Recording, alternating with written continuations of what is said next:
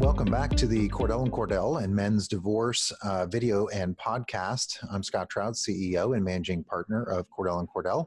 And as always, we bring to you a Cordell and Cordell attorney from around the country to bring you the latest information as it relates to COVID-19 and how it's affecting guys facing all family law issues, not just divorce, it's modification, paternity, really runs the gambit of all family law. So keep in mind that this is not to be taken as legal advice. I'm only licensed in Missouri, Illinois, and Georgia. And so I cannot provide you that, and neither can the guest. And so make sure that if you need to get a specific question answered, consult with an attorney. As you know, we are available through virtual or telephonic, and in some instances, in some areas around the country, in person, but health and safety is first. But you can contact us at 866-DADS-LAW or CordellCordell.com. You can check us out on the web to schedule that consultation with us. And so today, what we will be doing and spending our time is going through all of the questions that have been submitted by our listeners as well as our viewers on the webinar that we have each week. We devote just an entire podcast to just going through those, and we'll do that today. And I'm joined by Cordell attorney in Arkansas, Gianna. Welcome. Hi, thank you so much for having me.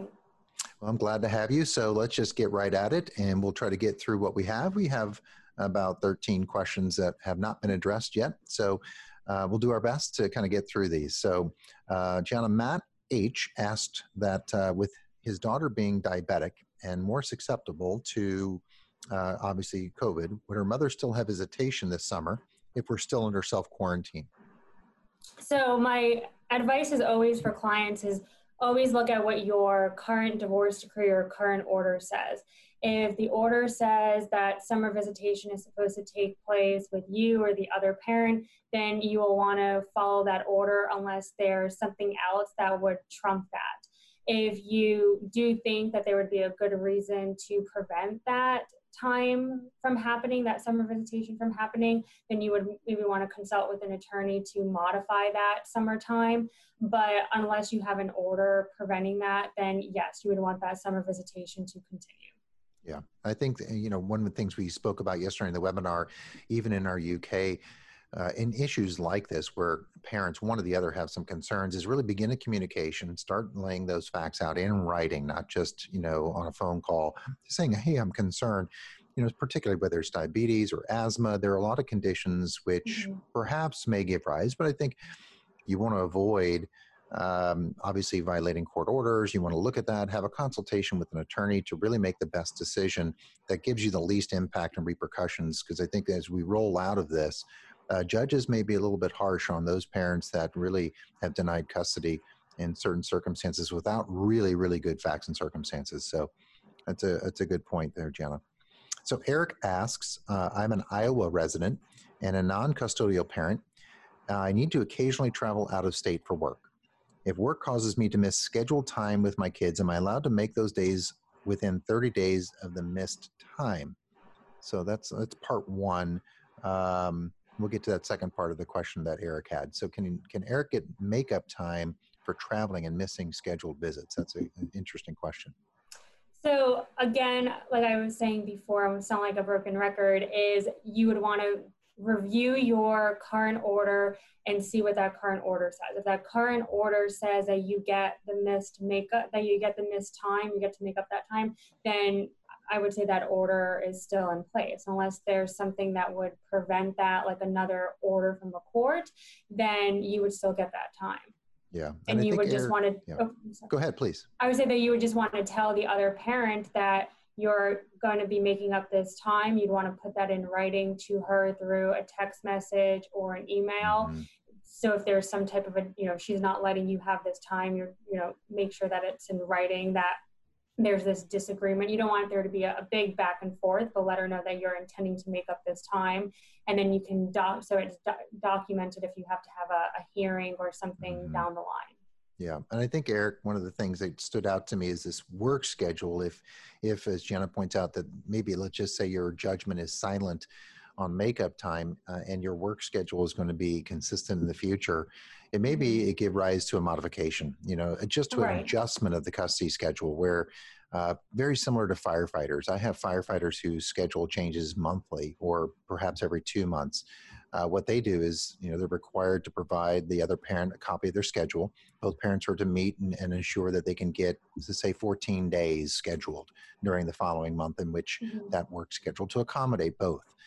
It may be something like that you may want to consult with an attorney to think about it. This is going to be a permanent, and it didn't exist at the time of the divorce. There may be a change that calls for a modification of the visitation schedule. Just something to think about.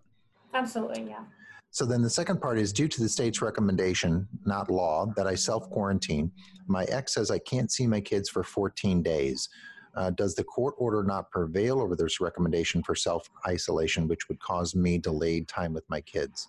So the way I read that, Jana, before you answer, is that it doesn't appear that there's any perhaps health conditions that are requiring Eric to quarantine. It's just maybe he's referencing the stay-at-home or shelter-in-place and to avoid and minimize travel and outside. So, can the ex deny him basically for 14 days until he shows no symptoms?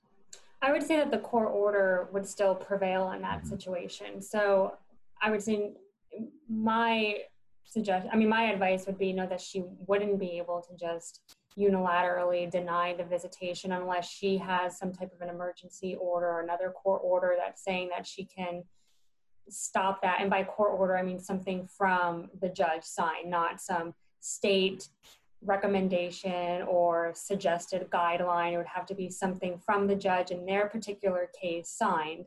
So unless she's got that, then their current order would still prevail. Yeah, I agree. And I think Eric should put again in writing saying, look, I don't have any symptoms. I haven't been exposed to anyone that had COVID. There's nothing that would indicate that I'm a health risk to anyone, including my children. Right. I'm feeling fine. The judgment says I'm entitled to it. I don't need to wait 14 days. I expect it. And then if she continues to deny, maybe you go pursue an enforcement of visitation rights. There's all kinds of mechanisms throughout the country, depending upon your state. Missouri has one called a family access motion that typically, under normal court circumstances, you'd be in within 2 weeks. It's designed for individuals to not be represented so that they can kind of secure a quick thing. So again, a lot of these things require just a very quick consultation with an attorney to give you advice along the lines that Gianna was just providing. So Eric, I encourage that. So Kevin G says, if the rest of the school year is canceled, which it has been, do I keep paying my child support? Now, Kevin goes in, and I'm wondering if Kevin's talking about college, because Kevin says, do I have to wait until my 18-year-old son moves in with me, and then do I file something to stop child support? So I guess we can make the assumption that Kevin's son is away at college or is on the way back, to distance learn, and wanting to know if he should still be paying the other parent child support if the child lives with him.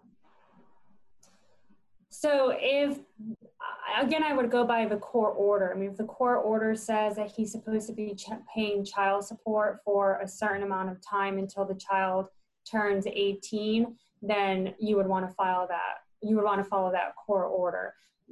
Once the child turns 18, then obviously you could stop paying child support if that's what your court order says. I think the second part of the question that you stated was, how do you then go about stopping the child support order? I know in some jurisdictions, like in mine, sometimes it'll terminate automatically. Sometimes it doesn't always work like that, even though it's supposed to. So best practice, I always tell my clients, is you'll want to take that extra step and file a motion to terminate, even though the child is aging out, or if you have other children who may not have aged out, you would want to still file that motion so it's clear for the court who you're paying child support for, who you're not paying child support for. So everything is just updated for the court's record, if that makes sense. Yeah, I mean, I think you're right. There's all kinds of complications that will give actually relief mechanisms for Kevin. Like in Missouri, for example, if it's done by wage assignment, meaning automatically coming out of your paycheck, you can move to quash the wage assignment on the basis that maybe, Kevin, you now have custody. You can file a termination. As you alluded to, Gianna, is that as an operation of law in Missouri, once you have continuous custody by consent after a defined period of time, it automatically stops. Now, you still have to take action to officially terminate it and then maybe you ask for support, but you can't self-help necessarily. If you have an agreement with your spouse that says, yeah, you can stop, that's fine. It better be in writing, but then you have to make sure that a court order gets put in place to do that. Because I think there's just so many things. And college kids, it gets really complicated because they live away for 8 to 9 months of the year.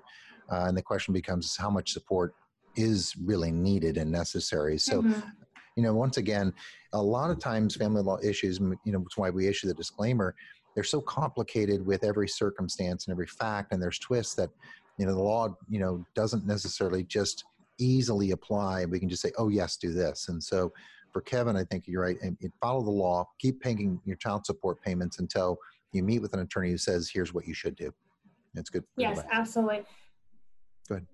I would say, I know I've also had, I don't know if this is also something similar that maybe Kevin was talking about. I also had a recent client where the child was a senior in high school, even if with physical school may be out of session, but over here we still have social learning. It's still considered school. So if your divorce decree says that you're supposed to be paying child support until the child graduates from high school or turns 18, even if they're not in physical school, the social distance would still consider to be school. So you would still want to, even if they're not going to school, you would still want to continue to pay child support if they're still doing that social distancing until whenever the school is now considered it to be graduated. Yep, absolutely. For some dads out there, the coronavirus pandemic has become a pretext to limit access to their children. Other dads have been pushed out of key decisions affecting their children's lives. If you're one of those dads, Cordell & Cordell is here for you, as always, but with expanded services. We can meet you in person or by video conference on weekdays, evenings, or weekends. Our goal is to step up our service to meet your needs now.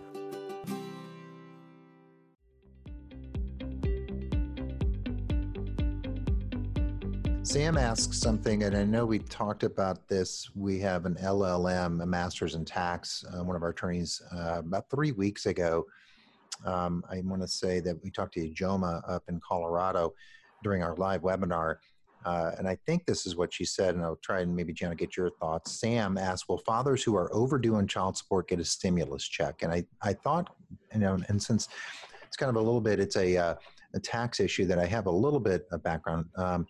My understanding is if that overdue amount has been reported to either a state agency and now it's flagged, typically like a refund from the IRS, you wouldn't get your refund. That refund would be redirected to the state and then redirected to the mom. And it very well may be, and I think Ijoma, or not Ijoma, yeah, it was Ijoma, there was some guidance from the IRS that indicated that if the IRS was alerted to an overdue amount through the state agency, that they would redirect that stimulus check. I don't know what you've heard, Gianna, but that's Sam's question. That was my understanding as well, that if it was reported, then no, you would not get the stimulus. Yeah. So, you could even contact, I think obviously the question becomes is, that may just satisfy your overdue amount and you're made whole and all as well. So Sam, talk to an attorney and make sure you can find that out. So Wes asks, my ex is saying when I come visit my daughter, I can't touch my daughter, can't hug because of social distancing. Is that true? So I think children need affection. They need love. If you are typically are affectionate with your child, you typically hug your child. And I would continue to do that. I think doing the opposite would be more harmful to your child. Yep. So I would continue to act with your child like you normally would and just tell the other parent that you respectfully disagree with her and just leave it at that. And you could also add that you're following the CDC guidelines, taking proper precautions, but I wouldn't get into any type of back and forth with the other parent. I think that's just an argument you're not going to win, and just keep it really short and simple and just hug on your child and love on your child. Yeah. I don't think the social distancing guidelines were intended to be inflicted or imposed upon families inside a single family household. I was watching the NFL draft last night, And it's so funny how aware and we are now of the social distancing, and I'm watching them and they were sitting inches apart, and I don't blame them. And they're living there already, and they're contained in one household. And so, and they were hugging and high-fiving and shaking hands, and it is what it is. I think it is ludicrous to suggest that if you're not showing signs, feeling ill, haven't been exposed, of course, a parent should be a parent. And it's hard enough really to have, and I've read some articles that there could be some post-traumatic stress issues for this generation coming out of COVID-19 and not understanding, why, what happened, and dealing with depression and anxiety. And so the last thing you need to do is not, as you suggest, show affection and try to keep some sense of normalcy in a family life. So I think that you can document that and demand that's appropriate. Yeah. Let's see. Michael says, my ex has her entire extended family, which includes 9 children, packed into their parents' family home. It's clearly against social distancing directive. Is there anything that I should be doing? I think this is interesting. So if you have knowledge that there's any type of exposure in the household to COVID-19, then you would want to document that, because maybe that could give rise to some type of an emergency motion to be filed. But if you don't have any knowledge of that and they're just violating the social distancing guidelines as suggested in that question, then you would certainly want to document that. It seems like you've maybe are already starting to document it through on social media as to how they're violating the social distancing guidelines, when they're violating the social distancing guidelines. And that can certainly be used, I think, down the line if you're thinking about modifying custody or some type of a contempt action, whatever may be going on in your specific situation. But yes, I mean, you certainly want to document that for your uses. I think that's important. I agree. And I think I'll kind of combine Michael's question with Paul, because I think they're similar. And I'll preface it with, for example, I was visiting someone last week and went to their house. And of course, we sit outside and social distance, but his neighbor, and he's concerned, they have 10 cars now at this kind of single family residence. And basically it's the same situation. An entire family with multiple children are living in a single family household, but then they leave during the day and they go about, and who knows what they're doing, right? And it could be that they're not practicing the appropriate CDC guidelines and the stop the spread guidelines. And so Paul suggests, what if co-parent is not observing recommended practices for limiting exposure? Can I withhold custody? And I think that goes into Michael's question, as you suggest, is to really evaluate, what's going on, and are they, taking the appropriate steps? Are they taking precautions and limiting the exposure and decreasing the risk? And I think that's what really Paul's asking. And I think from Paul's perspective, and I'll get yours as we wrap this up, is engage the spouse or the former spouse and say, hey, I'm concerned. Let's talk about this, right? Yes, absolutely. I think, and then for that question, I mean, like I was saying before, I mean, you always want to look at your divorce decree or your order, make sure you are aware of each provision. I think if the order says that the other parent is supposed to have this time, then you do want to make sure that you're following the provision so you're not opening yourself up to some type of contempt action. On the other side of that, if you do have a good faith belief that there may be some exposure going on with COVID-19, there's some type of safety issue, well-being issue going on, then there may be an argument to be made that could be a defense to a contempt action, and maybe you could withhold the visitation, excuse me. And, it's very fact specific. So you just have to kind of use your best judgment there. But generally you do want to look at the decree and make sure that we are following the provisions. Yep. Good point. So as we kind of conclude, maybe I think we can end with this, just kind of update guys who are watching and listening. What's the status of courts in Arkansas? Have they been open? Are they are they actually physically open? What's going on in Arkansas? Just let guys know. Well, we actually just got an update this morning. They have the court closure deadline has been extended to May 15th. So they are closed for in-person hearings until that date. But we are open for everything else. So we can do mediations. They are encouraging Zoom hearings, conference calls, things of that nature. But for in-person hearings, they are closed unless you have an emergency hearing. Emergency is kind of on a case-by-case basis. Usually emergency hearing will be defined if there's some type of irreparable harm that's going to happen to a child, things of that nature. So there is possible to get in front of a court, but for a limited basis, things are closed down here. And you can still file a petition. Yes, absolutely. You can still file any type of motions. Courts are still accepting that. And a lot of the counties, they are opened electronically, so we can get everything done on e-filing, so it makes it even easier. Yeah, great. Well, Gianna, thank you so much for going through the list of the pressing questions guys have if they want answers. Great. Thank you so much. It was fun. Yeah, well, thanks for joining us today. Again, if you need a consultation, as we go through that laundry list of questions, the pressing issues that guys have, you certainly need to find an attorney that practices solely in family law, and that's certainly something we do as well. You can contact us at 866-DADS-LAW or find us online at CordellCordell.com. Continue to tune in daily to this podcast and videocast as we address issues that guys have, and we try to go through all facets, including before, during, and after divorce. Also tune in line to our weekly live webinar. This coming week, we're going to be doing a virtual town hall where we'll have you show up via Zoom and you can ask questions live of our panel of guests to try to get your answers real time. So until next time, have a good week.